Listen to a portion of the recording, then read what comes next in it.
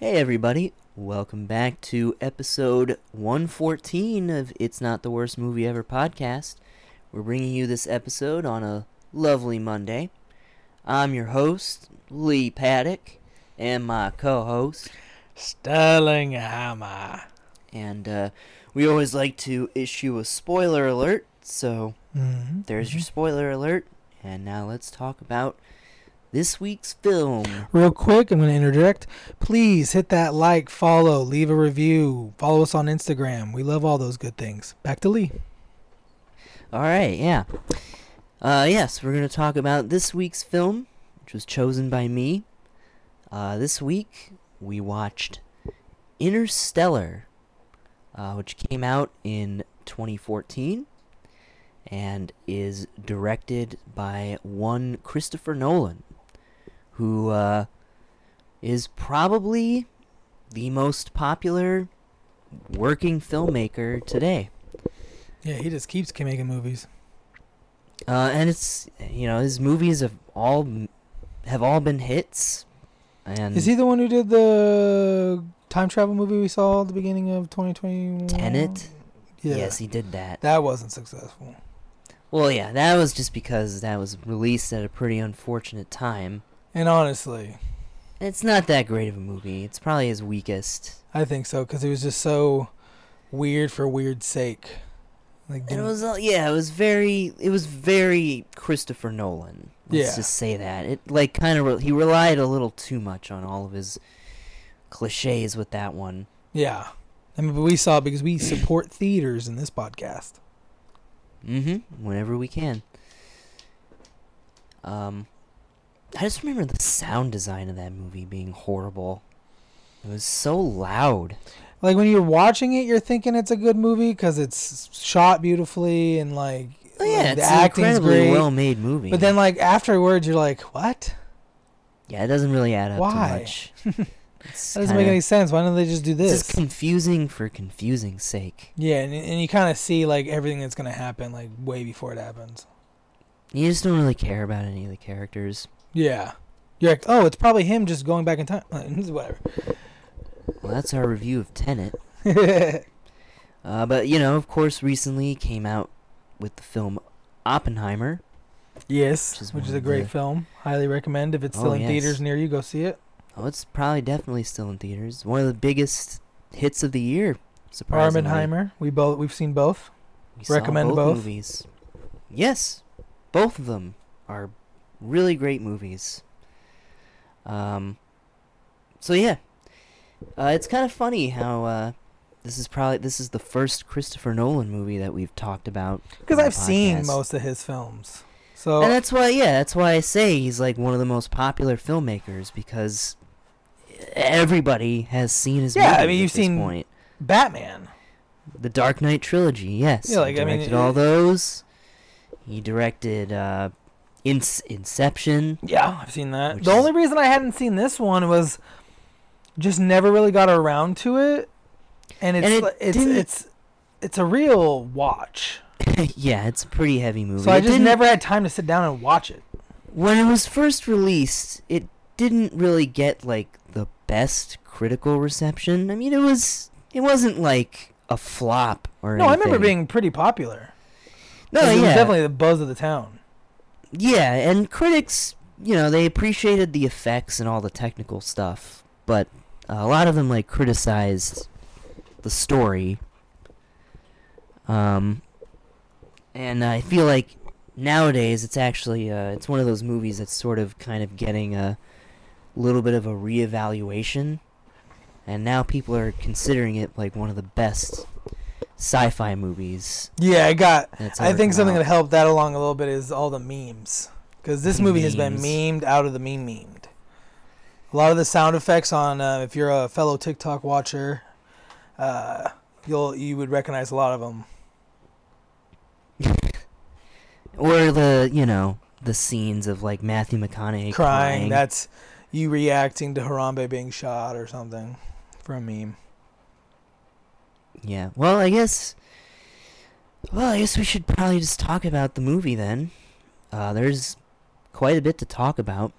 Yes. This is probably the longest movie we've watched on the podcast so far. Mm-hmm. It's a very long movie. It's about 3 hours. I think just under 3 hours. Yeah, it's like 2 hours and 47 minutes or something like that. Yeah, so it's an epic, you could say. So what this movie is about is it takes place in a unspecified period of the future, but I don't know. It's 2067. Maybe like in the 2060s or something. I read up on it. It's 2067. They never state that in the movie, though. I don't know why. Because nothing looks futuristic. Oh yeah, it's still until the end, which is probably, you know. But I think it's because humanity's growth got so stunted by the plagues and the wars. Oh yeah. Because I think we were more advanced because we had robots. Mm-hmm. They're pretty like multi-faceted. And an advanced space program, I guess. Yeah, and then that probably led to like crazy wars, and then wars for resources. Because the world is basically in the middle of a famine / like plague. drought. Yeah. Which has basically caused a dust bowl. And it's so bad that everyone's literally, even America has literally given up all their militaries. There's just no resources to waste on militaries. No. Because there's not enough food. And everyone grows corn because it's the only crop that survives. Crop left. And even it's dying. Yes, there's a blight that's affecting all of the crops. And people are starving. Yeah, so people are starving. People are dying. So people don't like resources being wasted on space. So yeah, there's this thing. Matthew McConaughey is our main character. His name is Cooper, who is a former, I guess, like a NASA test pilot or something. Mm-hmm. But now he's a farmer because everybody has to be a farmer now. Yeah. Because you have to try and grow as much food as possible. Mm-hmm. And he has he has 2 kids. He has a daughter named Murph, who he seems especially attached to. Daddy's little girl. And she's the one who seems to kind of take after him more. Take after him and kind of has the same interests. Because I mean, he does. To be an astronaut, you still have to have like a master's in like biotech science. Like you still have to be hella smart just because you're not a scientist, because you do sciencey shit. Right, exactly. Even though Matthew McConaughey more focused on the flying part. Yeah, you could definitely tell like he's like the hotshot. He was the hotshot kind of pilot. Yeah, but he cares a lot about education. There's a scene where he gets pretty mad because they want his son to go to farming school, and he's like, "What about college, though?" And they're like, "People don't really do that anymore." Yeah, only except for the select few. Yeah, exactly. People who are going to be scientists or something. And then they also reveal that they now teach that the moon landings are fake. Yeah, because they want to they want to dissuade people from being sciencey. Yeah, and they've basically just stopped all science progression because they're so like desperate for food. They're like, everyone just needs to grow food, and we need to go back because also the continuously endless march of advancement in technology probably led to the wars and the resources being depleted and all that stuff. Climate change happening, basically. Yeah. So the Earth is fucked. It's basically by the end of the jumping a little ahead, by the end of like where like the humans or our Murph does her thing and like they're probably like 10 years away from it fully collapsing. Yeah, so we're basically witnessing like a slow apocalypse. It's the beginnings. Like, within like 100 years there'll be bandits. Well, I mean, at this point, like nothing. Where we're first introduced to this world, it seems like America is probably the only major country that's left that survived this. It seems like it. It's weird because collapse. They don't talk about anyone except for Except for like the only like reference to any foreign power is like when one of these surveillance drones crashes in a scene, and I guess it's because there were so many wars going on at one point. People just, like every nation just shot up all these drones, and they've just been flying around. Mm-hmm. Because I think if America's not the only nation left, a lot of nations have disappeared in this future, and I think mostly the really high populous ones. Because he's like, oh, this is an Indian one, and it's like, why wouldn't India still have control of its drones if it unless it doesn't exist anymore? Because it would make sense that like, India and China, those areas of the map, would face the resource wars the worst, because they'd be the nations aggressing for resources, but they'd also right next to each other. They're gonna go to war for water. Oh, for sure. In probably a few decades in real life. Yeah. I mean, you got 2-3 billion people just sitting in like one hunk of the rock. Yeah. So it makes sense America would survive. It's probably our geography again. It kept us away from it. We had tons of land to grow our own food. We had our own resources. But I kind of wish you got a little bit more of like what's going on. The global scale. Just a little bit. Like maybe they're like, oh, we're talking to our partners in Britain. Like there's not really like you just don't know. It's not an international. You don't know effort. how much of America's left. Like they go to a baseball game and it's like supposedly like still a major league game, but like it's super small. In this rinky-dink arena, and it's the Yankees, but you're like, are they even exist? Like, are they the real Yankees? Is New York still around? What the fuck is like? You just don't get that a little bit, which kind of is annoying. There's the details are a little vague for such a long movie. I feel like it could have just maybe in the beginning been like a paragraph that pops up that you read. Sometimes they do that in these movies. It's 2067 and the food is scarce. You know. I get it though. Half the world's nations have disappeared. It could have established the worldwide implications of it, because what ends up happening is that Cooper basically gets these messages through these various means. Murph apparently is seeing like a ghost, or something that she calls a ghost in her room that's like knocking her books over. Yeah.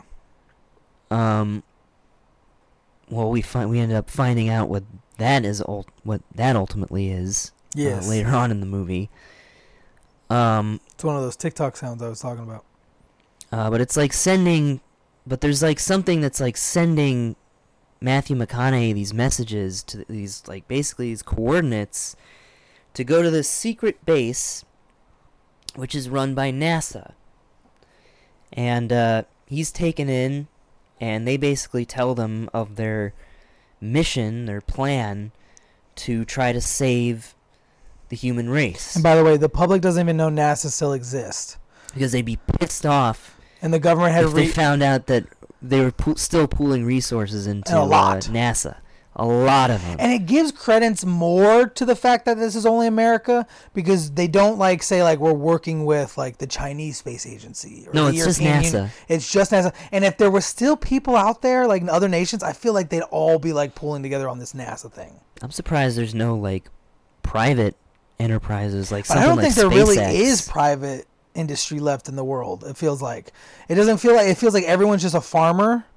Because like if you can only grow corn, there's no restaurants, there's no bakery. I mean, like what's a grocery store look like? It's just corn, and what little bit meat they have still left. So you just grow your own food. You hunt your own food, even. Yeah, I don't know. Like it's just I just really wish a little bit like if it was like half of America's abandoned.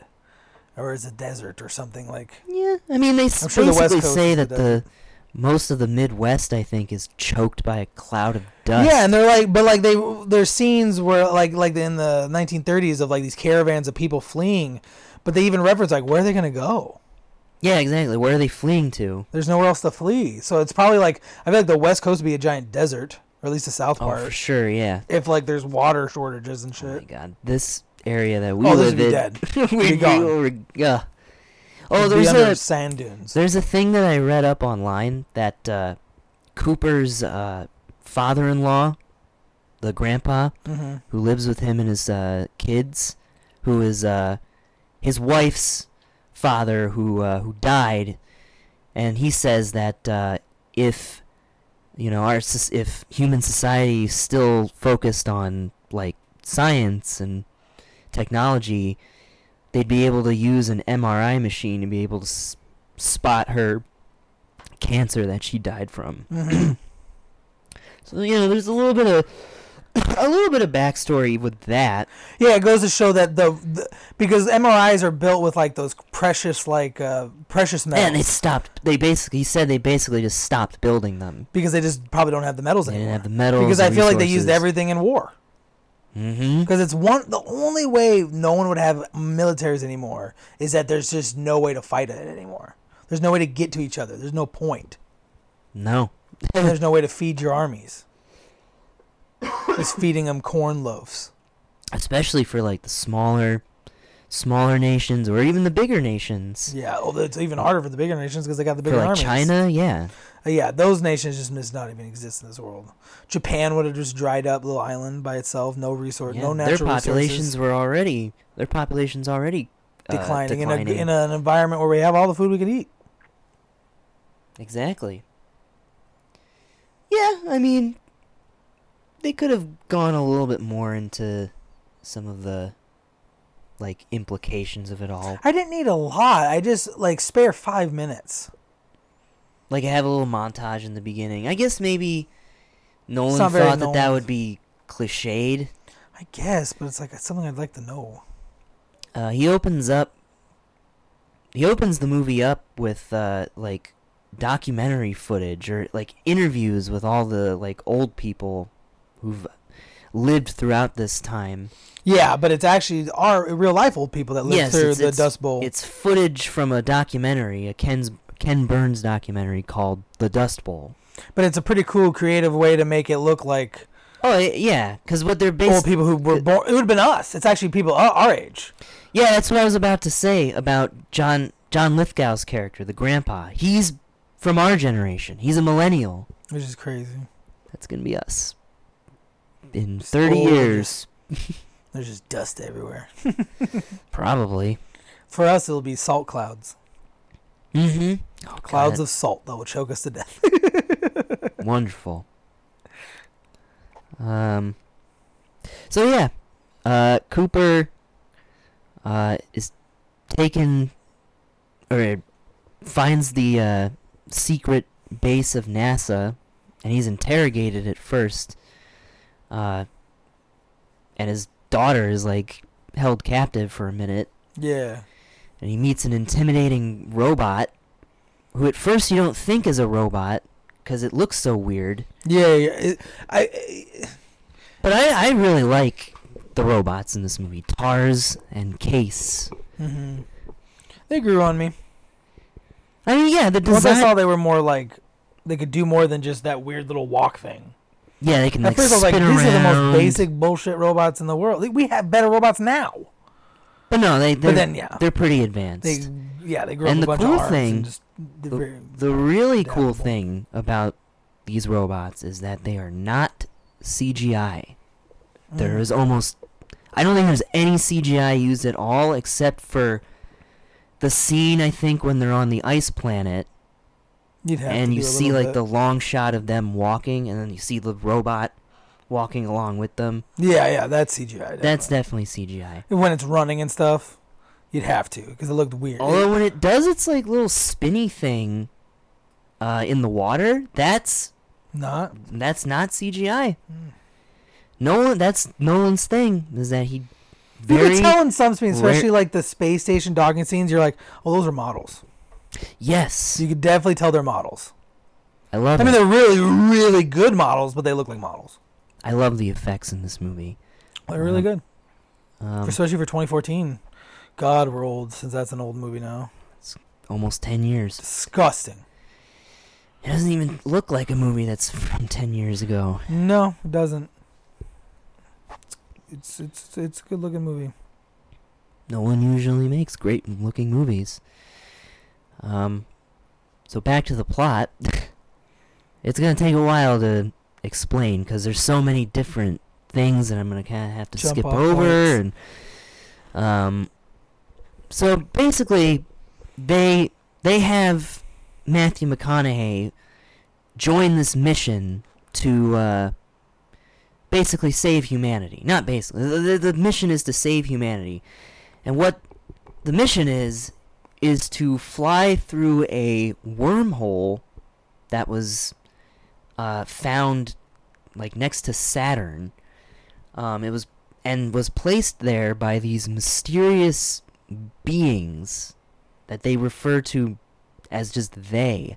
Mm-hmm. But they're probably, it's implied that they're like humans from the fifth dimension. Yeah, they're humans that are either from a different dimension and can cross dimensions, or they're us, but like super duper far in the future.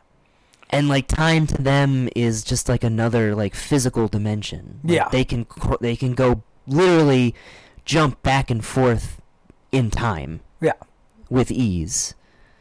And so apparently they've created this wormhole for us to be able to find planets that could hold humanity, that are hospitable for human beings. Yeah. And they find 3 of them. Well, no, they send 12 astronauts out. Right. But they only have the resources to check 3. Oh, yeah. Which is really sad. So they only go to the 3 most promising ones. Exactly, which are all next to a giant black hole. Which is like right there. It's like, none of those are going to work, are they? Nope. The mission's basically a failure from the beginning. Yeah, but it was really never supposed to succeed. Then why even do it? To have some kind of hope. And like, I mean, they wanted the plan B to succeed. That's really what they were banking on. So there's 2 plans. There's plan A, where like they're building this massive, ginormous like arc ship on Earth to pull off most of what's left of humanity, which only numbers, I guess, in the millions. At this point. They still have to figure out this gravitational Yeah, they don't problem. know how to get the ship even off the planet. There's something like, it's going to be such a massive ship, no matter how many rockets you strap to it, they won't be able to break ships, gravity. Though? They don't have the resources. Oh. And you got to fit everyone on like one ship. Because there's only enough probably fuel and things to do to get on off one. And even then you'll probably still have to leave some people behind. If they went with their plan of finding a new planet. But then there's also, if they go and they... if the planets don't work out, they're supposed to just keep looking for more. Like they're supposed to continue on to the other 12, the other ones, until they find one that's habitable, and they have 5,000 embryos, and they're supposed to just create a colony. Yeah, which would be like basically the astronauts, the female astronauts would have to impregnate themselves, and then also make like a couple of them like just artificially grow. And then grow them through their humanity, and then start impregnating. It'd be such a weird human civilization. And then robots would help raise them, and then and whichever astronauts were left at that point on the mission. So yeah, I mean, humanity would basically have to restart, and it'd be such a weird society. It wouldn't even really be the original humanity anymore. No, it'd be completely different. We'd lose all our culture and everything. They'd like call themselves Americans, but that's just because we're the only ones who left. They'd think of it as like a species. Yeah, American. Our ancients, the ancestors, the ancient Americans. That'd be so weird.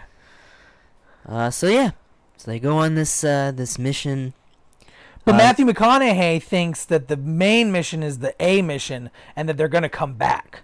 They're supposed to just go to those 3, find a planet, then go back within a few years to report, like, hey, we found it, we set it up the way. Send the back. And the main scientist of NASA is like, I'll have the equation solved. But what we don't know is he already solved it and it's impossible. At least what he thinks. Well, he solved the part that you can solve, but the only way to solve the rest of the equation is to go into a black hole, and they don't have the resources to send in a probe that they could get back or get anything back, and there's just no way to go. At that point, they think, like, if you go in a black hole, you're immediately dead. Yeah. So they find this out, and it's a pretty sad scene. Oh, yeah. Yeah. It's pretty devastating. Because God, these planets suck. Yeah, the first one, just garbage. Yeah, so the first planet they visit, The wormhole scene is really cool when they It's fly weird, through it's the trippy. worm. Yeah, it's because, I mean, that's probably what they're basically traveling to. Well, they're traveling to the other end of into a different galaxy. This movie, I think, is actually improperly titled because Interstellar is traveling between stars. In this, they're traveling to a different galaxy, so it would actually be intergalactic. But that sounds kind of lame. Yeah. Or too sci-fi-y. I mean, I get this is super sci-fi, but it sounds like and then the Klingons were there. Basically, yeah, it sounds kind of like Star Trek. And they have no way to know if these planets are going to have life already, and they're going to get there, and it's going to be like a whole civilization. It's like, no, you guys can't come here, you refugee fucks. Like, yeah, you can't just colonize our planet. We're a full-functioning civilization with guns. Or plasma weapons. But luckily, I guess none of these planets do have life. The Yeah. first planet they visit is Garbage. like right next to the black hole, and it's causing like gravity to just go crazy. So the whole planet is just a water world. It's a water world, and like time is like, what is it, like 1 hour is 60 years or some crazy shit? No, like 1 hour is like 7 years. Yeah. 1 hour, 7 years, which is insane. And so yeah, the reason why they go to the planet is because there was like a signal being broadcasted by one of the other astronauts. Positive one. Yeah. But it's also like, why'd that lady do that? She would have landed seeing like, oh, this is garbage. This is a giant water world. So like they had picked these scientists and these astronauts to do these missions because they were supposed to be like the most selfless, like. But they all fucking immediately said, "Oh, mine's good. Come save me!" Like, because the only way they were ever gonna get saved is to say their planet was good, and they knew that. Mm-hmm. At least, or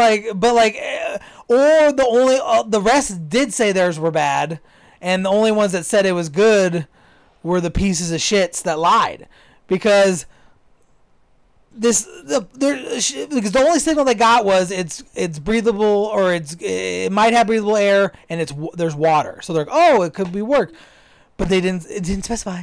This is all water. Yeah, it's just a giant ocean world With tsunamis the size of the mountains. Mount Everest. Yeah, at first, like, they don't even think that they're waves. They think that, oh, those are mountains over there, right? And they're like, oh, they're getting close. It's like a giant tsunami.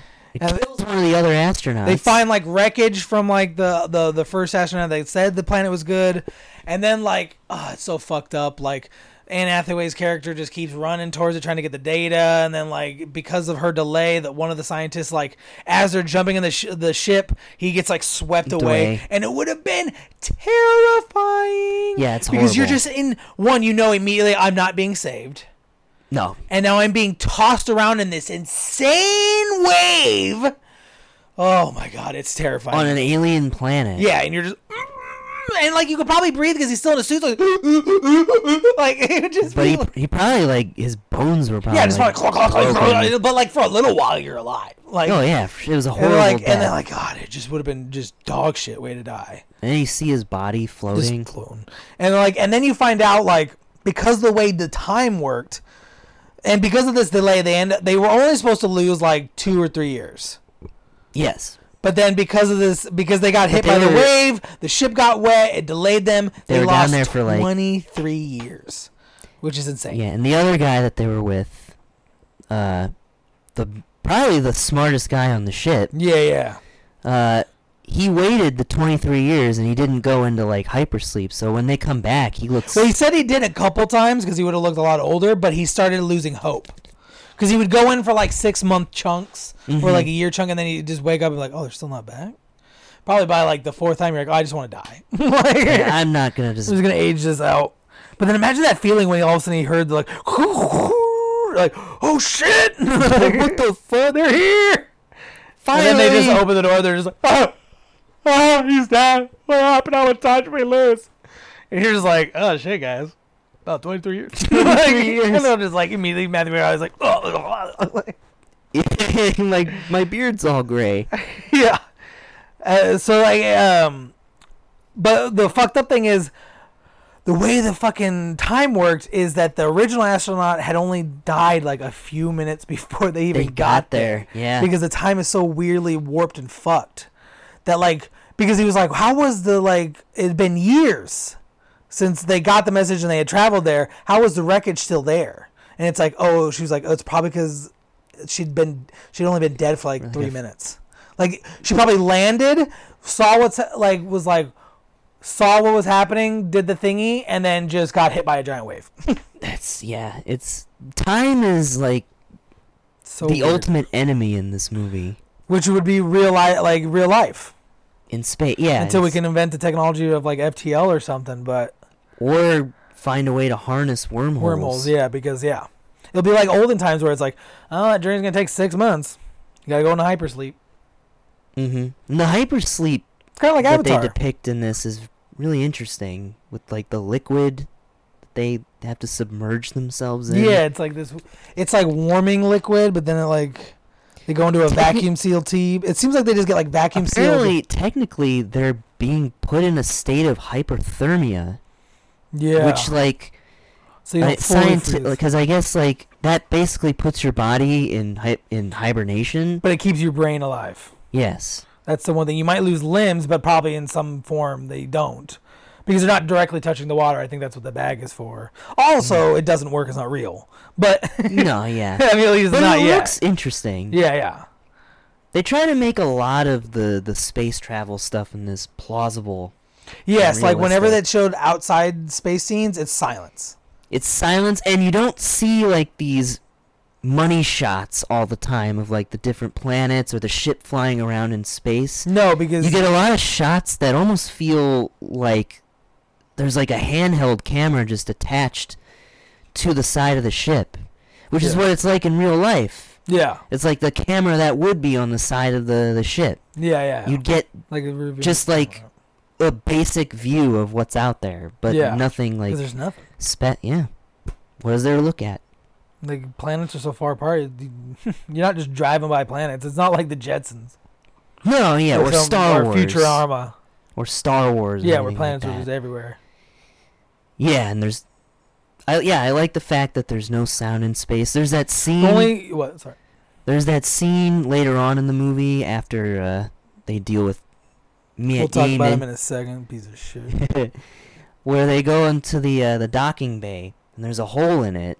Yeah, and then when they go through the hole, they're going through the vacuum of space, so that whole part is quiet. Yeah. And then when they go back into the part of the ship that isn't exposed, once they sealed it, and had air again, then it gets like really noisy the only again. sound you can hear when they're in space is them in their own suits. So you hear because that's the only place that would be making noise, is because in that's your the suit only you have place air. where there's air, but like they're banging on things, like you don't hear any of that.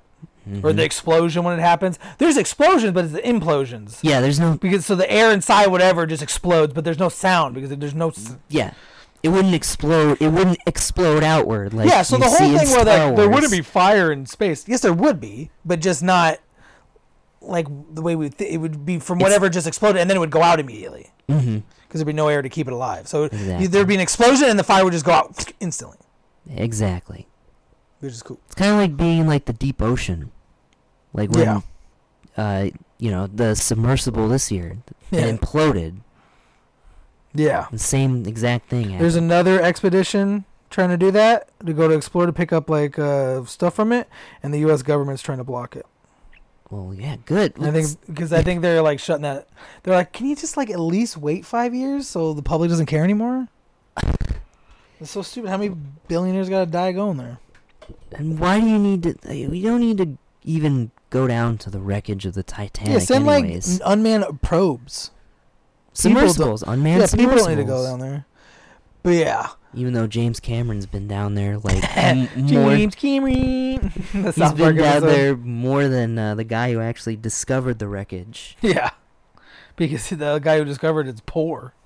James Cameron's loaded. He has his own submersible. He was fucking... Sorry to get off topic, but he was like basically like making fun of the guy who died this year with his submersible. He's like, bro, I already had one. I had one that was tested, approved, certified by all the major industries. Yeah, because he's like, I'm not trying to die in a metal tube that was made in some guy's garage. Fucking moron. Carbon fiber. What a goofy goober. But yeah, once they get off this stupid, so they're like, guys. Then he goes and watches all the all the videos, backed up messages, yes, of his kids. Sad. He watches his kids grow up through. And these then he messages. just sees his son going through these things, and he just starts immediately crying because he's like, I can't.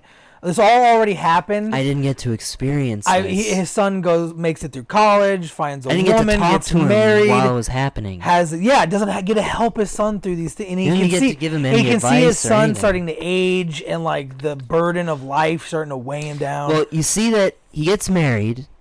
And he's all happy. He and becomes Casey Affleck. He like graduated at the top of his farming class, so he's like one of the best farmers. He's really good at it. He actually has a knack for it. Mm-hmm. And then he has a son.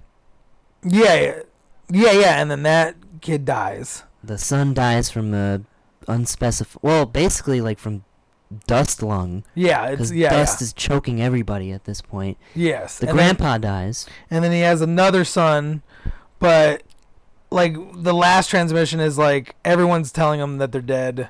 You got to give up on him to stop sending these messages, and it's like. And he's just like, he has no hope anyway. Like I gotta give up the farm's on ya. dying.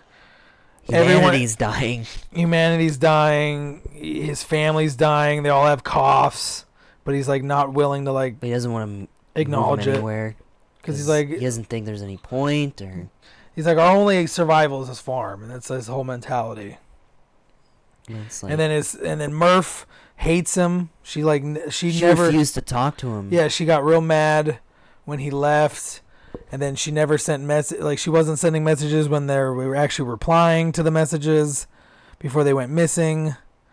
But then, now she's she's the same age that he was when he left. Yeah, that was the first time she sent a message because he promised that he'd be back before that. And it also turns out that she's working with the scientist who's in charge of this entire. Yeah, it's clear that she went full on science mode and like was probably immediately inducted by Dr. Brand. Yeah. Michael Caine. Yeah. And it's just. And that's when like you find out like Michael Caine's character dies of old age because he's somehow still alive, even though he's old as shit when Matthew McConaughey left. Yeah, I mean at this point you can kind of tell he's sort of at the end of his life. Yeah, he's kind of dementia. He's in a wheelchair. And then he dies, and he's just like, oh, I failed. Project A was a lie. Plan A was... there was no Plan A. And she's like, what? And he's like, peace. He's like, I'm out. I don't gotta do You this feel kind of anymore. bad. He dies thinking that humanity he's a failure. Die. He's a failure, and humanity's going to die because of it. Or at least on Earth, they're going to die. Because they saw Plan B, but like he doesn't know. He doesn't get to see his daughter, Anne Hathaway. Yeah. Anne Hathaway's character is his daughter. She goes on the journey. She's on the expedition. She's also named Dr. Brand. And then Matthew McConaughey's characters and the other scientists have a bit of like, should we keep going or do we just go back? Because we wasted so much time. They're able to convince Matthew McConaughey like, no, we got to keep going. And like also made like it this far. And then also Matthew McConaughey comes up with a plan if things had gone normally that they could have like somehow like slingshotted through the black hole and they would have gained some years back or something. They thought he could have done some crazy pilot thing. When they land on the next planet, the ice planet, yeah, Miller's planet. Guess who's waiting for them? Matt Damon. Piece of shit, Matt Damon. At first, you're like, oh shit, like because he's talking about like, oh, we're on the top layer of the ice, but he's like, my readings are showing like something's down on the level. Like there's actually ground. If he can get down there. There's a surface, and he's heard life, like not just like amoebas going, like an actual like civilization somehow down there. We just gotta find. You just gotta help me get down there, which you all find out is it's bullshit. He just faked all the readings so that they would come and rescue him. And he basically is planning on just marooning them. Yeah, because Matthew McConaughey's character is just he's gonna let them keep going, but he's gonna go on his own. Matt Damon has basically gone insane because he was on the planet alone for years. Yeah. Before he waited until all his resources were used up, and then probably knew within like a month that the planet was dead. Dr. Man. So then he says he like held out as long as he could before doing the signal that the planet actually worked. But once he had run out of resources and he was really faced with like, you're gonna die alone and you haven't seen anyone in years and you're going insane. That's when he doctored everything, killed his robot. Yeah, because the robot probably would have been like, no, I have to tell them because some directive. Because of the honesty parameters. Yeah. Yeah. And he rigs it so if anyone looks at the robot, it explodes, which, spoiler alert, kills our fun-loving leader, the black guy. Well, not fun-loving, but, basically our lead scientist. Yeah, and so it's a little bit like, oh, shit, we just lost... Like, lost the brains of the operation. I know Anne Hathaway and Matthew McConaughey's characters aren't smart, but Matthew McConaughey is completely just the pilot. He's the pilot. And Anne Hathaway is more of like, she was going to start the colony. Yeah, she's really good at that part. Like, that was her expertise. But you could kind of tell, like, a lot of the time she struggles. Yeah, because they're not like part of the journey. Yeah. She almost dies on the water planet. Yeah. Because a little piece of metal falls on her and she gets that other guy killed. Yeah. And then, so then like Matt Damon, because Matthew McConaughey wants to leave with one of the ships. Matt Damon doesn't want him to, so he like tries to kill Matthew McConaughey's character in like this like really weird, like just pathetic way. Like he's smashing his face against them, and like eventually kind of gets upper hand, and he's like, "I'm sorry, I can't do this." Doesn't shut up. Talks, and then like even when Matthew McConaughey's character is like dying supposedly, and like he's like, "Just hear my voice." Did you see Did you see your daughter? And he's just so fucking weird, and you fucking hate him. I just hated his face, and just everything he's doing. He's basically like, he almost blows up the entire ship with all the embryos on it. And if Plan A really is not going to succeed, he would just doomed humanity to extinction for reals, just so he could fucking live somehow. Oh, I hate that guy. He kills the black guy. He tries to kill Matthew McConaughey. He almost kills Tars. Yeah, it's just like, he's just a real scumbag, and it's his death is very satisfying because he's such a he's not a pilot, he's just a scientist, so he tries to dock the ship himself, but because the Matthew McConaughey still controls the robots, they tell the robots to not let him in, so the robots like turn off his autopilot, which makes it so the ship won't dock itself, so he has to manually dock it. He can't do it because he's a dumbass. And so then, like, he imperfectly docks it, and then because he imperfectly docks it, it doesn't, like, attach and then depressurize, like, have oxygen shoved into it. So when he opens the ship, all the air just fucking rushes out, and he just goes spaghetti mode. It implodes. It implodes, and he just gets sucked through a fucking hole probably the size of his butthole, and just gets fucking spaghettified like Jason X. Oh, yeah. Or Alien in Alien 3. Yeah. And he's just doing another one of his fucking... He just never shuts up. He's like, you're all gonna learn that humanity... It's like, there will be a moment, and boom! Yeah, he's just gone. And for at least one split second, he had that thought, oh no! And he's just gone. And you're like, oh, fuck you. And he sends a ship, it's going crazy, and then Matthew McConaughey comes in with his actual piloting skills, and like crazy keeps the ship just hovering over while the robot's manually trying to dock, and the he's robot's like, telling him, it's impossible, and they're spinning but so it's fast. Necessary. Yeah, I love that line. It's a good line. It's just because Matthew McConaughey is the whole like normal person supposed to be on the thing, so he's the one going like everyman. Love, like when scientist fails, love succeeds, and you're like, well, actually, that was Anne Hathaway's idea. Yeah, but like, who was she even in love with? The man guy or some other guy that they're never gonna go to? That part of the movie is underwritten, I would say. Because if it's the man character, which I don't think it is, it's the scientist they were gonna go to. They're talking about another scientist the next don't planet. Even see. And she was arguing to go to that planet. And then maybe that's the planet she ended up going to, but he was not there still.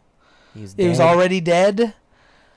In the end, because this movie is really good, but there's but a it's lot. a headache. That's a lot of Nolan's movies. Good thing he didn't do that to Batman, but Some say he did. I don't. Those people are idiots. I'm not a fan. I'm honestly not the biggest fan of Dark Knight Rises. Is that the first one? No, it's the last. Oh, yeah. That's the third one. Bane, That's my favorite. of course. I love Bane. And then I do like the romance. But that's cute. a man before throwing him out of a plane? How about I just shoot you with a giant motorcycle shotgun so you're out of the movie forever? So fucking His death lame. sucked. That whole twist just ruins the movie. Yeah, she's actually... She was the villain the whole time. Fuck you. But the romance is cute. Anne Hathaway. Well, yeah. He likes working with Anne Hathaway. She's a good cat girl. She's a good Catwoman, yeah. But whatever. And she's good in this movie. She is.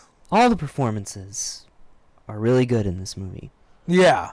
But they basically, once they take stock, they're like, oh, we only have enough fuel to... and there's basically they say, make it to the next... in order for us to make it to our destination, we have to leave something behind. Yeah. So they decide at first to leave Tars behind. And they're going to shoot him into the black hole so that he can take readings, and then he's supposed to just start broadcasting that, and hopefully someone finds it. Hopefully because they know, because they realize on the ship, even without the one bitch, or not the one bitch, but his daughter telling them, Murph, telling them oh, well, we need the black hole readings. We need the readings of the black hole to finish this equation, to get the gravity equation. But, but what you don't realize, or Anne Hathaway doesn't realize, is that he's also going to Jetsons. He's going to go into the black hole. She doesn't know that they need to lose both. There's too much weight with both of them on it. So he goes into the black hole too, and he tells her to keep going. You make the call, because he thinks he's going to die. Yeah. He's just oh, I'm going to die. My kids are dead. Earth's dead. That planet ain't never going to happen. I just want to die. You're the one who wants to do that whole other colony thing. I don't really want to do that. That was never my mission. I was always supposed to go home. So if I'm not going to go home, I'll go die and then go home. Go to heaven, because he believes in that. And that scene is trippy when he falls, when he's in the black hole. Oh my god! It would have been so terrifying. Scary. Even when you're in the spaceship, it's just rocking. You're just getting hit by space debris. You're where am I? And the robot's talking to you are you there still? It's just you're just ah. And then the ship tells him to eject. But then imagine you gotta just nothing. He's just floating around he's falling, and it's just he's falling, but going up and then sideways. It's just because it's nothingness, and it's just what the fuck. But then when you think he's just falling into an abyss of nothingness, it just turns into turns into hallways. A giant library looking thing, because it's just her. It's Murph's life. It's her bookshelf spread out. Yeah, into 1,000 bagillion different scenarios. So I think this is where they come in, and this is where it kind of gets a little okay, what is actually happening here? Now here's the sci-fi part. This is where it gets mind bending. So it seems like these creatures or people from the fifth dimension have somehow been able to kind of connect their dimension with the black hole in order to basically catch Matthew McConaughey and save him. And they also caught Tars too. Yes. And so at first Matthew McConaughey is just freaking out. He's where am I? What is this? What is this? And why can't I see my daughter? And he's just trying to get to her. He's screaming. And that's when you realize he's the ghost. Yes. Because he starts doing the messages, which right when the message... I wish he hadn't revealed the message in the beginning when she's like, Dad, it spells out stay. Because if I already knew that kind of twist going into this because it had been ruined through memes. Yeah. And just it's been so young. But I didn't... So even though I never watched that movie, I knew that was the twisty part in the end. But even if I hadn't, I really feel like I would have guessed that. Yeah. Because it's pretty why obvious. would they have said stay? Like it's pretty obvious. Like, oh, his dad's probably in like some weird dimensional thing looking at this. Some space and time shenanigans. Yeah, yeah, and it's so trippy. It's very trippy. It's just it's really interesting. Yeah, and he starts crying concept like, lives. Make him stay. But like also like, didn't he remember? Like that moment when when she was like, it says stay, and he's like, that's dumb. Like he's like, that's not real. Why then still do it if you know your character's not your past self isn't gonna like listen to it? I don't know, because he doesn't understand. Because he's so desperate in that moment, maybe. He doesn't understand what's happening. Or he vaguely remembers it because like, it has been years. The robot's explaining it to him, but you can kind of tell like he doesn't really get it. What the fuck are you talking about? Like just like we don't get it. But then he does kind of start getting it. Yes. And that's when he realizes, like, oh, it's they did this, and it's not me they picked. Mm-hmm. It's Murph. Yes. Like she's the one. She's the savior. And they only saved me because they knew Murph would only listen to a message from her dad. Mm-hmm. Which is like, but also like, they have all this power. Why can't they just send like a message to the Earth government to like, this is the equation? Well, maybe again, like because time is so weird with them, they can't physically communicate with us. But they have to put us in their dimension essentially, and hope we guess it. Yeah, I mean it's just. I guess that's why they picked the smartest human. Yeah, I mean it would basically. I guess in real life it probably would be sort of incomprehensible to us. Yeah. Dealing with 5 dimensions. And then they start, and then once he realizes that, he's like, oh, I gotta send her the message, and they're like, oh, how do I do it? And he's like, oh, Morse code on my watch. Bam. They established that early on too with the watches. Yeah, that it's like broken, and that's why he thinks it's twitching all the time, not realizing it's him doing the Morse code. Yeah. And then Tars is like, how do you know she's gonna have the watch? He's like, cause I gave it to her. Like, it's like, you fucker.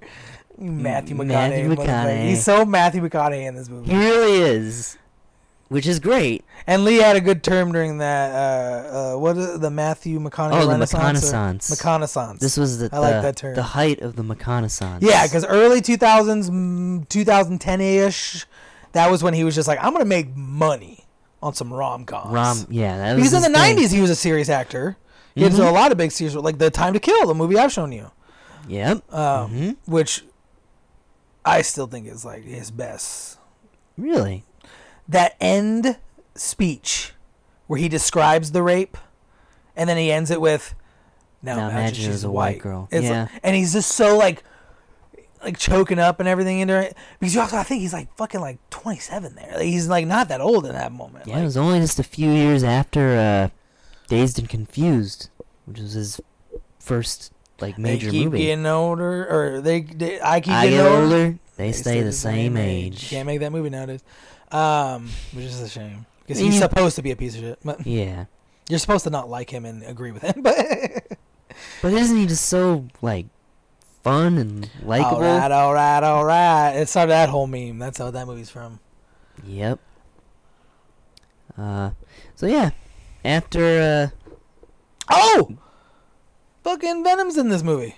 Topher Grace. Bad Venom. Eric Foreman. Yeah, he's just randomly in it, and he's randomly Murph's love interest, kind of, for a second, maybe not even. He gets punched in the face by Casey Affleck and kissed by Murph. Yes, by Jessica Chastain.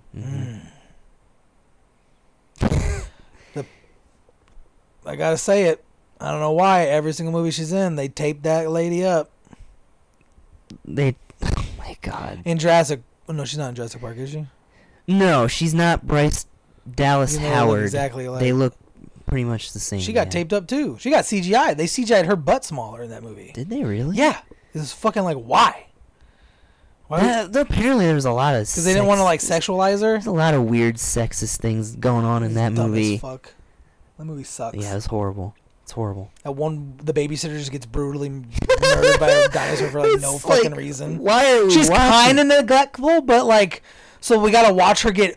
Like it goes on for so long. Just take her and then she falls and she's dead. But no, we have, and she's getting beaten to death by the. What the fuck? And then she like gets picked up by the Tyrannosaur or whatever, and then just beaten against the water to death, and it's a horrific like fucking 5 minutes. And then that giant thing in the water fucking eats her. And the dinosaur that was trying to eat her before, you're just like, that was so unnecessary. Yeah, it's like she's not even the worst character in the movie. She's like a little neglectful in the beginning, and then but like as soon as shit starts to pop out, she's like looking for the kid. She's like doing the right thing. And, no, let's brutally murder her. No one else other than the fucking like CEO dies in that fucking movie, or except for some of the security guards that get eaten. Yeah, like all the other patrons that survive, they get like cut up by some of the things, but she's literally the only one that gets picked up and then flown into the water and then beaten to death and then eaten. Yeah, I still think about that scene. Like that scene kind of ruins the movie for me a bit. I mean, the whole movie's pretty shit, but like that scene's so over the top. It's unnecessary. It's so unnecessary. Her death is so graphic and just depressing. Because you're like, oh my god. It's not just a quick and a snap crunch that you hear and you don't see. It's literally she's screaming for her life. Like we're watching her die horribly. And it's supposed to be like dinosaurs. Isn't this fun? Like no. Not anymore. That's the problem with that whole series. They made dinosaurs not fun. I know. The dumb girl in the fucking second one. I felt bad for them. You just doomed the human race. They're alive, like me. You shouldn't be alive. I would have shot her right in the head right then and fucking then. You just ended the world, you dumb bitch. You just made it so there's a third movie with dinosaur people. Like, whatever. Fuck that movie. Let's not give that movie any more talking. Yeah, why? That was quite a diversion. But so like Murph uses the equation and saves humanity. And they end the movie. No. Instead of going on a different planet. They create giant space stations. They create what they call a ring world. Mm-hmm. Which I hope still that means like, because if they have the technology to do that and have these giant things, like maybe one day better be terraforming Earth. They can try to re-terraform Earth again. Because it'd be nice to have a planet again, like an actual planet we live on. And Matthew McConaughey even kind of says that at the end. Like, I don't like this, like pretending to live back on Earth thing. Yeah, let's get back on Earth or a planet like Earth. But then then Matthew McConaughey's character just starts falling through space again, and basically they pull him out, and they deposit him like in just like where the space station is. Just floating, and it's like 67 years later. He gets picked up by the Space Force. Yeah, it's like 100 years later. No, not 100 years later. It's like 80, like 67 or something like so that. Years later. Because his daughter's still alive, but she's extremely old, about to die. Yeah, she's on her deathbed. But she had been putting herself into cryosleep intermittently to survive longer to see if her dad would come back, because she always believed he would. Mm-hmm. But then she has like grown children and grandchildren and great-grandchildren. They're all it's pretty in the future if you're gonna have some great grandchildren. Very far in the future. And she's like a hero and like basically their god. The station is named all after the different her. Stations are one station's named after her. One station's named after Cooper. Well, I think Cooper is their last name. So her name is Murph Cooper.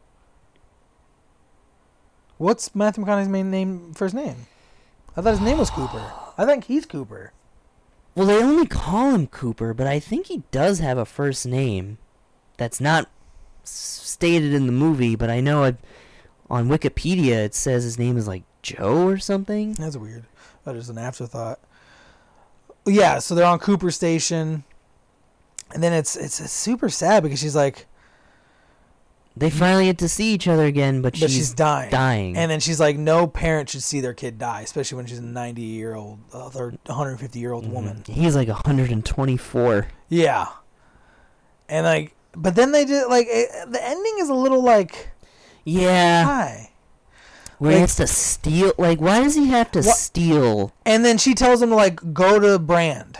go to Anne Hathaway's character, find her, and like you guys. But they're like, there's never any like. They never had any romantic they're not allowed, and like they never anything. do have any of that scenes. They don't kiss. They don't. He's kind of pissed off at her a lot of the movie. She loves someone else. So, like, why would it be like... I think it's like... My guess was it's because she was the last human from his actual time. So she's the only one who would, like, she knew, like, one... He understand would, it. Yeah, he would never be able to really relate with the humans on the stations. And everyone would always worship him. And for him, it's only been, like, 3 years. Yeah, exactly. Or at least feels like 3 years. Or, yeah... No, in reality, it would only... he only aged, like, a few months. So yeah, honestly, because they go into hibernated sleep in most of his actual space journey. Honestly, it would probably only feel like a few weeks to him. Yeah, and it's all 124 years. Who knows? It's 124 years in the future, and you're just like, what the fuck, Ring World? Like, so like, I get that part, but it's a little like, you didn't have to steal the ship. Yeah, like why couldn't he have been like given like a proper? I'm Cooper. Also, like, I thought like like it should have been like, oh, you go establish connection. Murph. Yeah, or go, like, he should have been like, oh, I'm going to lead a mission. It should have showed him with, like, a grouping of, like, ships and humans to go establish contact with the colony world. Mm-hmm. Or whatever, like, Anne Hathaway's colony world to bring them resources and help and progression. But I don't know, I guess it was to make the ending more dramatic somehow. A little bit. But I kind of wish then they would have had a love interest or something. Or more of a romantic. It would have made more sense for them to like be. They talk so much about love in this movie. Yeah, and they don't like each other at all. I mean, they like each other. They bond but they don't strong love. Over this. You don't feel any love between them. And it's like, oh, are they just gonna? Yeah, he still loves his wife, and she loves whatever missing scientist we'll never see. So this movie has its problems, but it's no movie's perfect. It's pretty good. It's very good.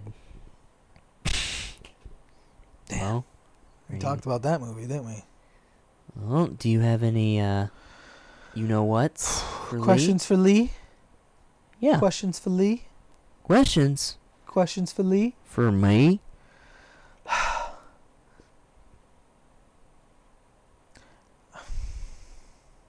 Well, I guess just the normal questions I always ask. I don't have any, like, unique ones because I know when you saw this movie. It's a pretty newish movie. Yes, I saw it in theaters. And I knew you when you saw this movie. Mm-hmm. So I knew you went to go see that movie and I didn't. Yes, I saw it in theaters. My dad and I liked it. I know why you would have seen it. I'm a Christopher I Nolan. can definitely guess your brother would not like it. Yes, I've always been a Christopher Nolan fan. Yeah, and your brother probably went just thinking like, it's going to be like Batman. No. It's a lot of jargon. No, I think he probably... Because he liked Inception. So he was probably... But that's way more like... That has a lot of... That has action and... guns and fights and... Leo DiCaprio going... This is a movie that's all about science. Ideas. Yeah, and science. Yeah. So I'll just ask the normal questions for Lee. What is your favorite scene, biggest compliment? Or favorite thing about the movie? Well, definitely my favorite aspects of this movie are the technical elements. Mm-hmm. Cinematography, production design especially. I really love how everything on the like spaceships and the space dock, everything looks really like lived in and kind of like almost kind of looks dirty. It's that thing in science fiction that they do, where, like, a lot of the time, things are kind of, like, sterile and clean, if they're, like, set in the future or, like, on a spaceship or something. But it was, like, right around the time of, like, Star Wars that, this idea of what they called the used future, came about. Which is where, like, everything is futuristic, but it looks like everything's already been used and worn out almost. Like, the future is, like, it's old. It's, Yeah, it doesn't look like a future. It looks like a sad future. Yeah, so, like, the interiors, the spaceships and stuff, all look really great. and it's all practical. There's no CGI. They built like all these weird like mechanical doors and stuff that actually open. The robots were mainly just puppets. These like sophisticated like animatronic puppets that were controlled by like one guy. He even voices Tars, but they dubbed his voice over for the other one, Case. And then of course all the miniature effects of the spaceships, and even the CGI that's used. This movie apparently has the most accurate depiction of a black hole that's ever been featured in a movie. Because at the time, nobody actually even knew what a real black hole looked like. It was only until a few years later, after this movie came out, that we got the first real picture of a black hole, and it looks exactly like the Gargantua black hole in this movie. That shit is spooky. Yeah, it is space is very scary. Deep space is scary. Of course, and this movie, it had a bunch of different like astrophysicists and astronauts who were technical advisors. So this movie is at least it tries to be very scientifically accurate. So that's actually an interesting aspect to me. The fact that a lot of this movie is devoted to explaining these really heady concepts and basically trying to explain astrophysics to a general movie-going audience. It's ambitious, and that's probably the thing that I really appreciate about the movie. Is how just like Nolan doesn't think his audience is stupid. Like a lot of filmmakers, I feel like, or a lot of producers think that movie audiences are stupid. He's willing, he makes 3-hour-long movies that you really have to pay attention to. Yes, you do. That's what makes the Tenet so hard, because they keep going back and forth, back and forth.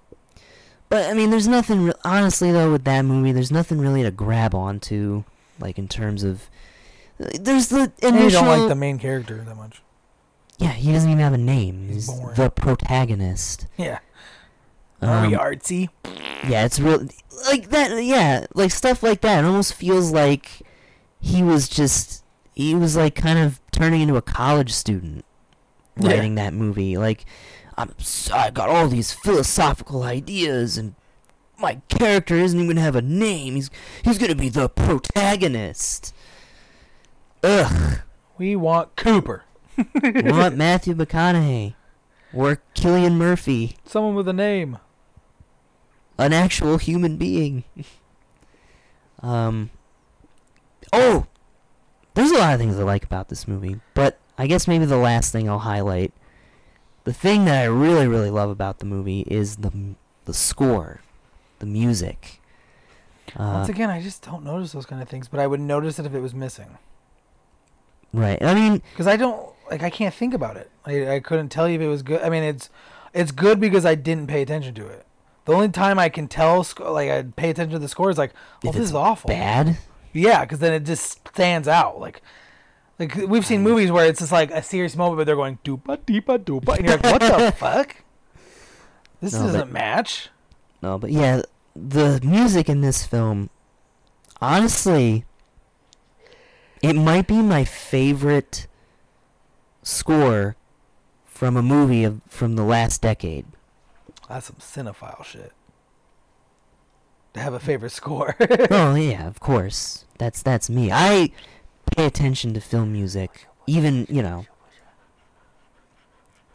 than your average cinephile. Because I feel like not more than the average cinephile, but I feel like today's a lot of movies, like, they don't care about the score. No, because the general public doesn't. And you just have to make it good enough. It's really sad to me because I feel like film music, the score, is one of the most integral parts of a movie. It establishes mood, emotion. But at this point, it's like so many of the scores have been done that you're just kind of redoing the same score but change it a little bit. I mean, that's why I really liked this score. It was very unique, very interesting. There's like use of like the church organ a little bit, which is kind of a very interesting, gives it an interesting sound, like a sort of like godlike sound almost. Oh. Yeah, it's a great score. It's done by the great Hans Zimmer, who's scored many films over these last few years. That name. He did all the Dark Knight movies. He worked with Christopher Nolan a lot up until Tenet, because Hans Zimmer is doing the score for the Dune movies. Apparently Hans Zimmer is a big fan of Dune, so he was really excited to take on those projects. So he had to turn down Tenet and Oppenheimer. Oh, that's sad. But Oppenheimer has a good one. Oppenheimer has a really good score. Whoever they found for Oppenheimer was good. I believe it's the same composer as the person who did Tenet. They just did a better job. I think, yeah, the score for Oppenheimer is much better than the score for... movie. Probably just easier to make a good score for it. Yeah. Oh, yeah, Oppenheimer. Great film. Everybody should see it. Yes. So what was your favorite scene, though? My favorite scene... My favorite scene is when they go through the... what did you say? Matt Damon. That's my favorite. Because you just hate him so much. Ugh. If I'm going by like, oh, look, I like the black hole scene. The black hole? That's a great scene. It's just like, just thinking about it is just terrifying. Scary. I think Nolan should make a horror movie. Because he has scenes in his movies that are scarier than any horror movie that I've seen. I don't know. I feel like he'd go too artsy fartsy on a horror. Like it'd be so Christopher Nolan. He'd be like, "This isn't scary anymore." I don't know. Because it's making me think, and like during a horror movie, you're supposed to be like thinking, but also like the way you get scared is you get caught off guard because you're distracted. The Shining is one of the greatest horror movies of all time, and that's a very artsy movie. Yeah, I don't even mean artsy. I just mean Nolan-y. Like there's just Christopher Nolan-ness that I just don't think would pass over into horror. It works in these kind of films because they're like scenarios where it's like it's really real, where it's relatable, and the whole movie wasn't scary, so this moment sticks out. But if the whole movie is supposed to be spooky, like I just feel like he would make a creature and you'd never see it. It would just be like kind of annoying. You'd be like, I would just. So he would definitely make it would be more on the psychological side. Yeah, it'd be sure. just like. Which is I would prefer. He'd make like The Happening, but like try to make it good. Oh God, I don't know if he'd go that far. Honestly, it's the air. I want Nolan to make a more modestly budgeted movie. I don't think he could do it. I think he's so used to these massive budgets. Like his just mind had because he'd want to do something and they'd be like, "We don't have the budget for that." And he'd be like, "What?" It's pretty interesting to see how he started. He started with no budget movie making. They all do. His first movie had like no budget at all, and then each movie, like his earlier stuff, was more modestly budgeted, like Memento. I'll show you that movie one day. Have you ever seen Memento? Yeah, I've never heard of it. Memento is a fantastic movie. It might be his best. Surprised he didn't show it to me first. I don't know, because I felt like this movie sort of fits more in the Oppenheimer mold, because I kind of wanted to watch something to kind of commemorate the release of that, because, you know, we announced that like 3 months ago or whatever, when I don't even think Oppenheimer was out yet. I think like a month ago. A month and a half or so. But yeah,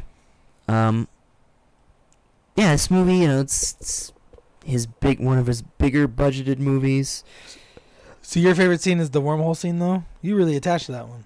Well, it's trippy. It's such a interesting scene, and the way it looks. And then I like when they right before they go into the wormhole, actually, there's a scene where they're blasting off from Earth's orbit, and you see Earth like below them.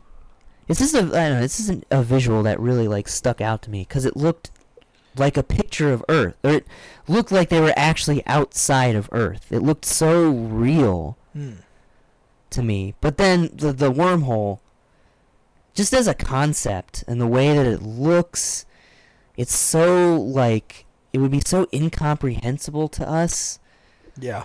And the way, like, it's like a bubble in space. The only thing I don't like is the way that the guy explains the wormhole, because it's the exact same explanation as another movie, which I hate. A movie called Event Horizon, which is a horror movie, actually. It's a horror sci-fi movie.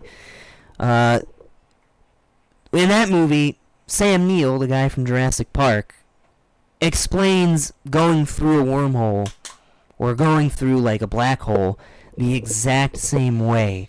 Well, maybe it's the actual scientific explanation. So it's probably the easiest way to explain it. Without us actually knowing about basically it. What he does is, like, he takes a piece of paper and a pencil, he folds the piece of paper, and he pokes a hole through it. Yeah, you see it. They've done that explanation in a bunch of movies. This is kind of like a generic... Or television shows. It's just like, I don't know, it feels very standard. I almost would prefer if they didn't explain it at all, and they just went through the... Because Matthew McConaughey's like, what? What's going on? Because this is like this bubble floating. It's like, we're going to go through that? We're going to go through that bubble? And it's cool when you find out that Matthew McConaughey is also the being that shakes Anne Hathaway's hand when she reaches out. Yeah, he's just like, that's a really cool scene. As he travels through time. And like the way they're experiencing it all. I don't know, it's just like the concepts in this movie are just really interesting to me. I'm not like a science nerd or anything, but I love science fiction, and I love when science fiction actually is trying to be believable and realistic. You're like Neil deGrasse Tyson. Well, Neil deGrasse Tyson is a scientist. I know, but he likes his sciencey movies. Science fiction movies be more grounded, believable. Yeah. So what is your biggest complaint? Well, I mean, there are a few elements that are underwritten, like the stuff with Anne Hathaway's character. I feel like her character is kind of underwritten in general. Whose? Anne Hathaway. Oh. I mean, she has the speech about love, but it kind of comes out of nowhere. Because she seems like a very practical person at first who doesn't care about love, who cares about the mission. And then she just starts talking about, well, love is like this quantifiable thing. Like, okay, where is this coming from? Yeah. And then, some of like the world building stuff is a little underdeveloped. Could maybe use a little bit more explanation on like what happened to the rest of the world, how they're dealing with it. Yeah. That's my biggest complaint too, as I said in the beginning. The sun. I feel like the sun is just an afterthought. Casey Affleck's character, who at first is Timothée Chalamet. Timothée Chalamet, or however you say his name. Rude. Racist. Against like the whitest guy ever. Yes. You can be racist against the whites. Yes, you can. Even though no one cares about the whites. Oh God, I don't want to get South Park. But yeah, I feel like his character. Yeah, he's just kind of there. He gets the shaft. And he gets the one emotional moment with the video scene, the message scene. Yeah. But that's about it. Then after that, it's like you're almost sort of meant to hate him because he's kind of a dumbass. He like is actively killing his children. Yeah. By staying at the farm. Mm-hmm. He assaults Topher Grace. He just seems like a guy who's just beaten down. Yeah. And doesn't know how to stop it or fix it. He's just kind of given up. He's going through the motions. His sister burns his crops. Well, just she like starts a fire to get him distracted so that she can go rescue his wife and kids, which then he would probably follow to get, and by then they'd just be trapped with NASA. But then that's when she starts seeing like the whole like dad sending messages things. And they figure out the equation. She figures out the equation. So what is your rating for this movie, Lee? I mean, I can kind of guess. Really? Well, I don't think you're going to give it a 2. Well, no. Really? I mean, you're going to give it a 2 out of 2? It's going to be 8 plus. Yeah. Yeah, you're definitely right about that.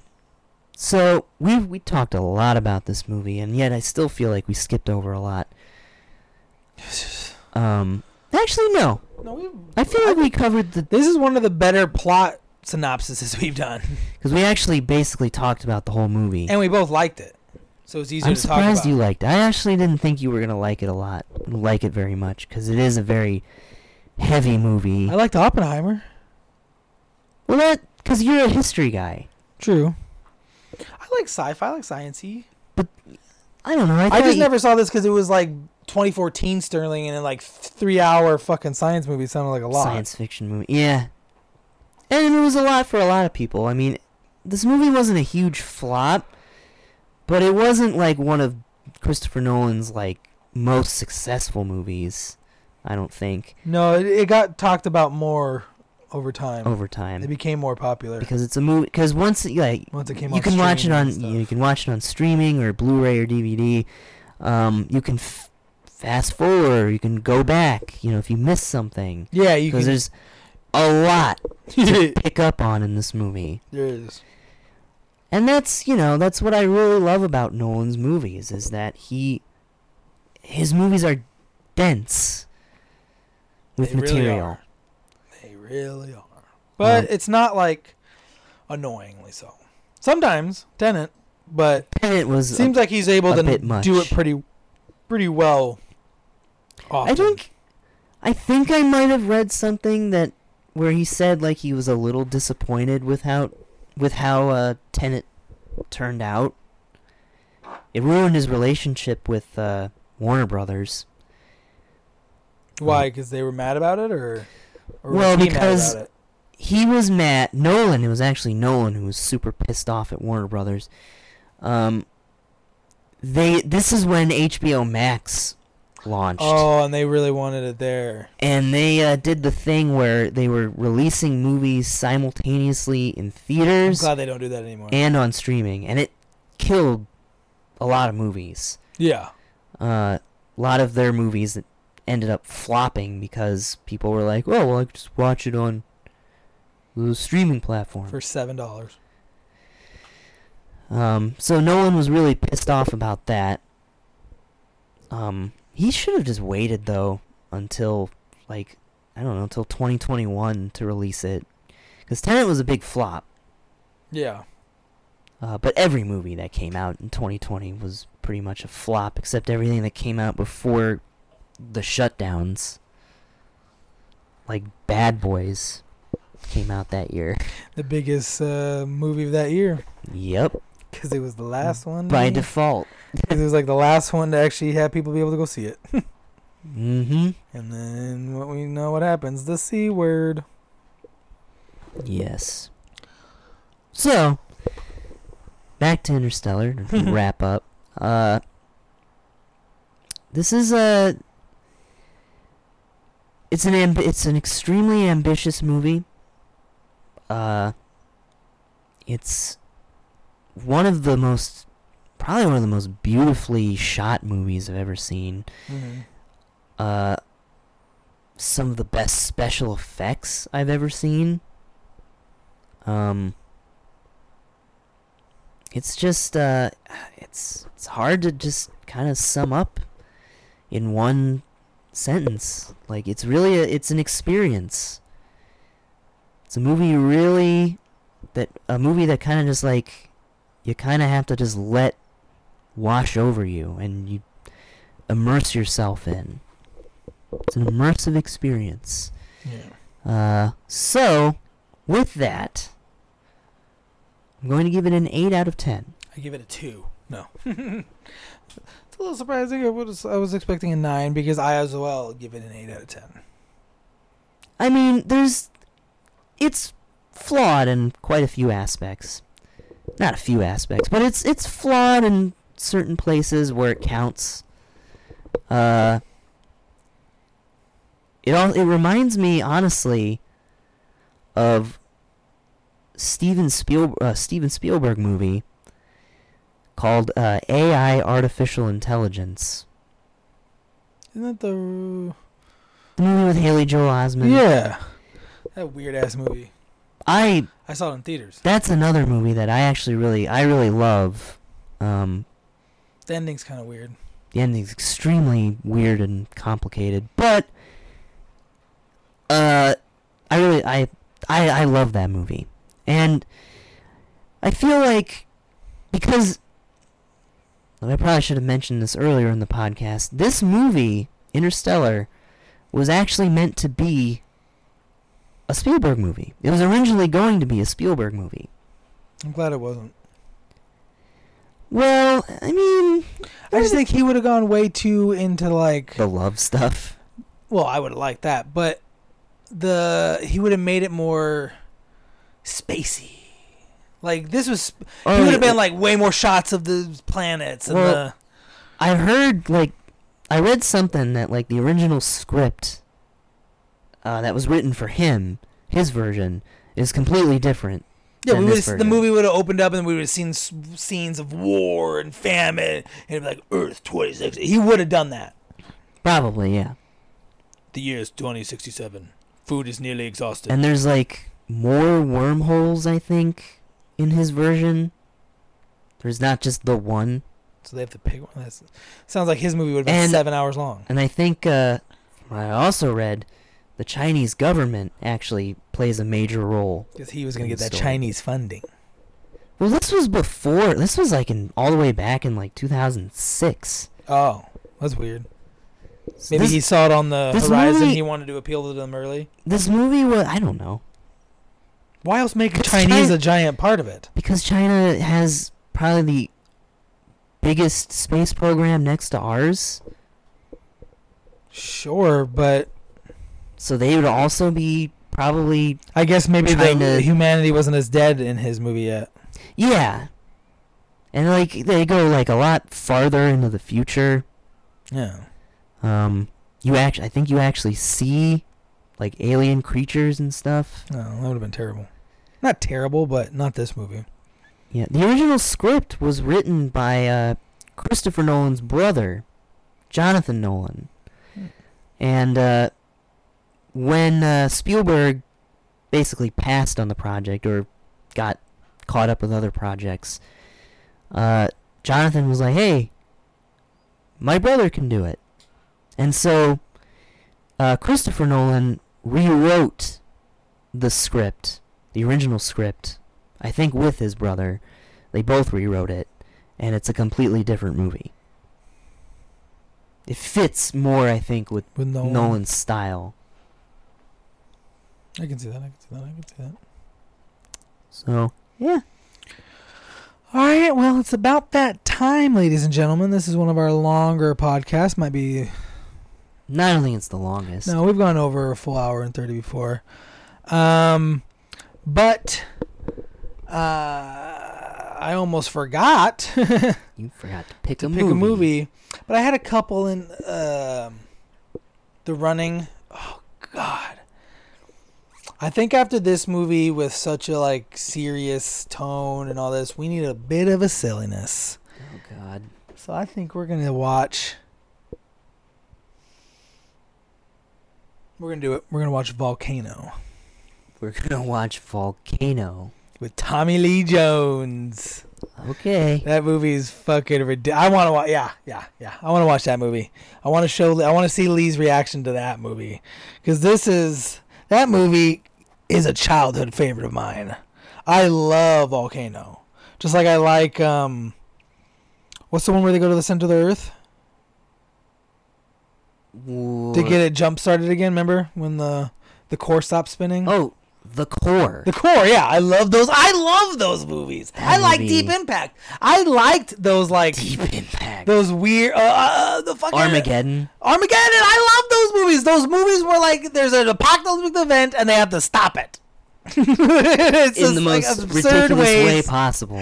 Get a bunch of fire trucks. We're gonna literally go into Earth's core because that's not impossible. And we're gonna restart the core like a heart. My God, and then realize those movies are so dumb. I love Armageddon. He's got space coat. He's got space dementia. It's so dumb. Have you seen Cowboys? Space Cowboys? Space Cowboys? Yes, I've seen. Fuck you, Lee, man. That's a great movie too. That is actually a legitimately good movie. That was fun. Not a dumb movie. It's so weird that they have to pick these. Whatever. That movie's weird. We'll talk about that more next week. Although I guess the initial concept is pretty dumb. Like they have to pick the old men to send to the mission. Clint Eastwood, James Garner, Tommy Lee Jones. But it makes for a great Donald movie. Sutherland. God, that was right before they all got too old. Now they're too old. That was like in the early 2000s. I'm But being yes, attacked by Sterling's dog right now. She's trying to give him keys. But yes, we'll be watching Volcano. All right, ladies and gentlemen, we hope you enjoyed this week's episode. Please, like I said in the beginning, and I say at the end of all these podcasts, please follow us. Follow us on whatever service that you listen to us on. Give us a rating, hopefully a positive one. Leave us a review. We'd love to see some comments. We'd love to see what you like about the podcast, what you don't like about the podcast. We'd love to see some movie suggestions of movies you think we should watch, or if we have seen them. Please go check out our huge library of podcasts now at this point. We're at 114, soon to be 125. That's crazy. Please follow us on Instagram at ItsNotTheWorstMovieEver podcast. In the bio, you'll find a link to our episodes. You'll also find a link to my personal Instagram where you'll, if you go there, please follow me on TikTok at Hammer Books. You'll also find my dog's Instagram and TikTok handles there. I post dog content and I post the reviews of books and figurines and magic cards, nerdy McNerdy shit. But we hope you enjoyed this week's episode. We hope you have a great week, and we will see you next time. Catch you later, slick.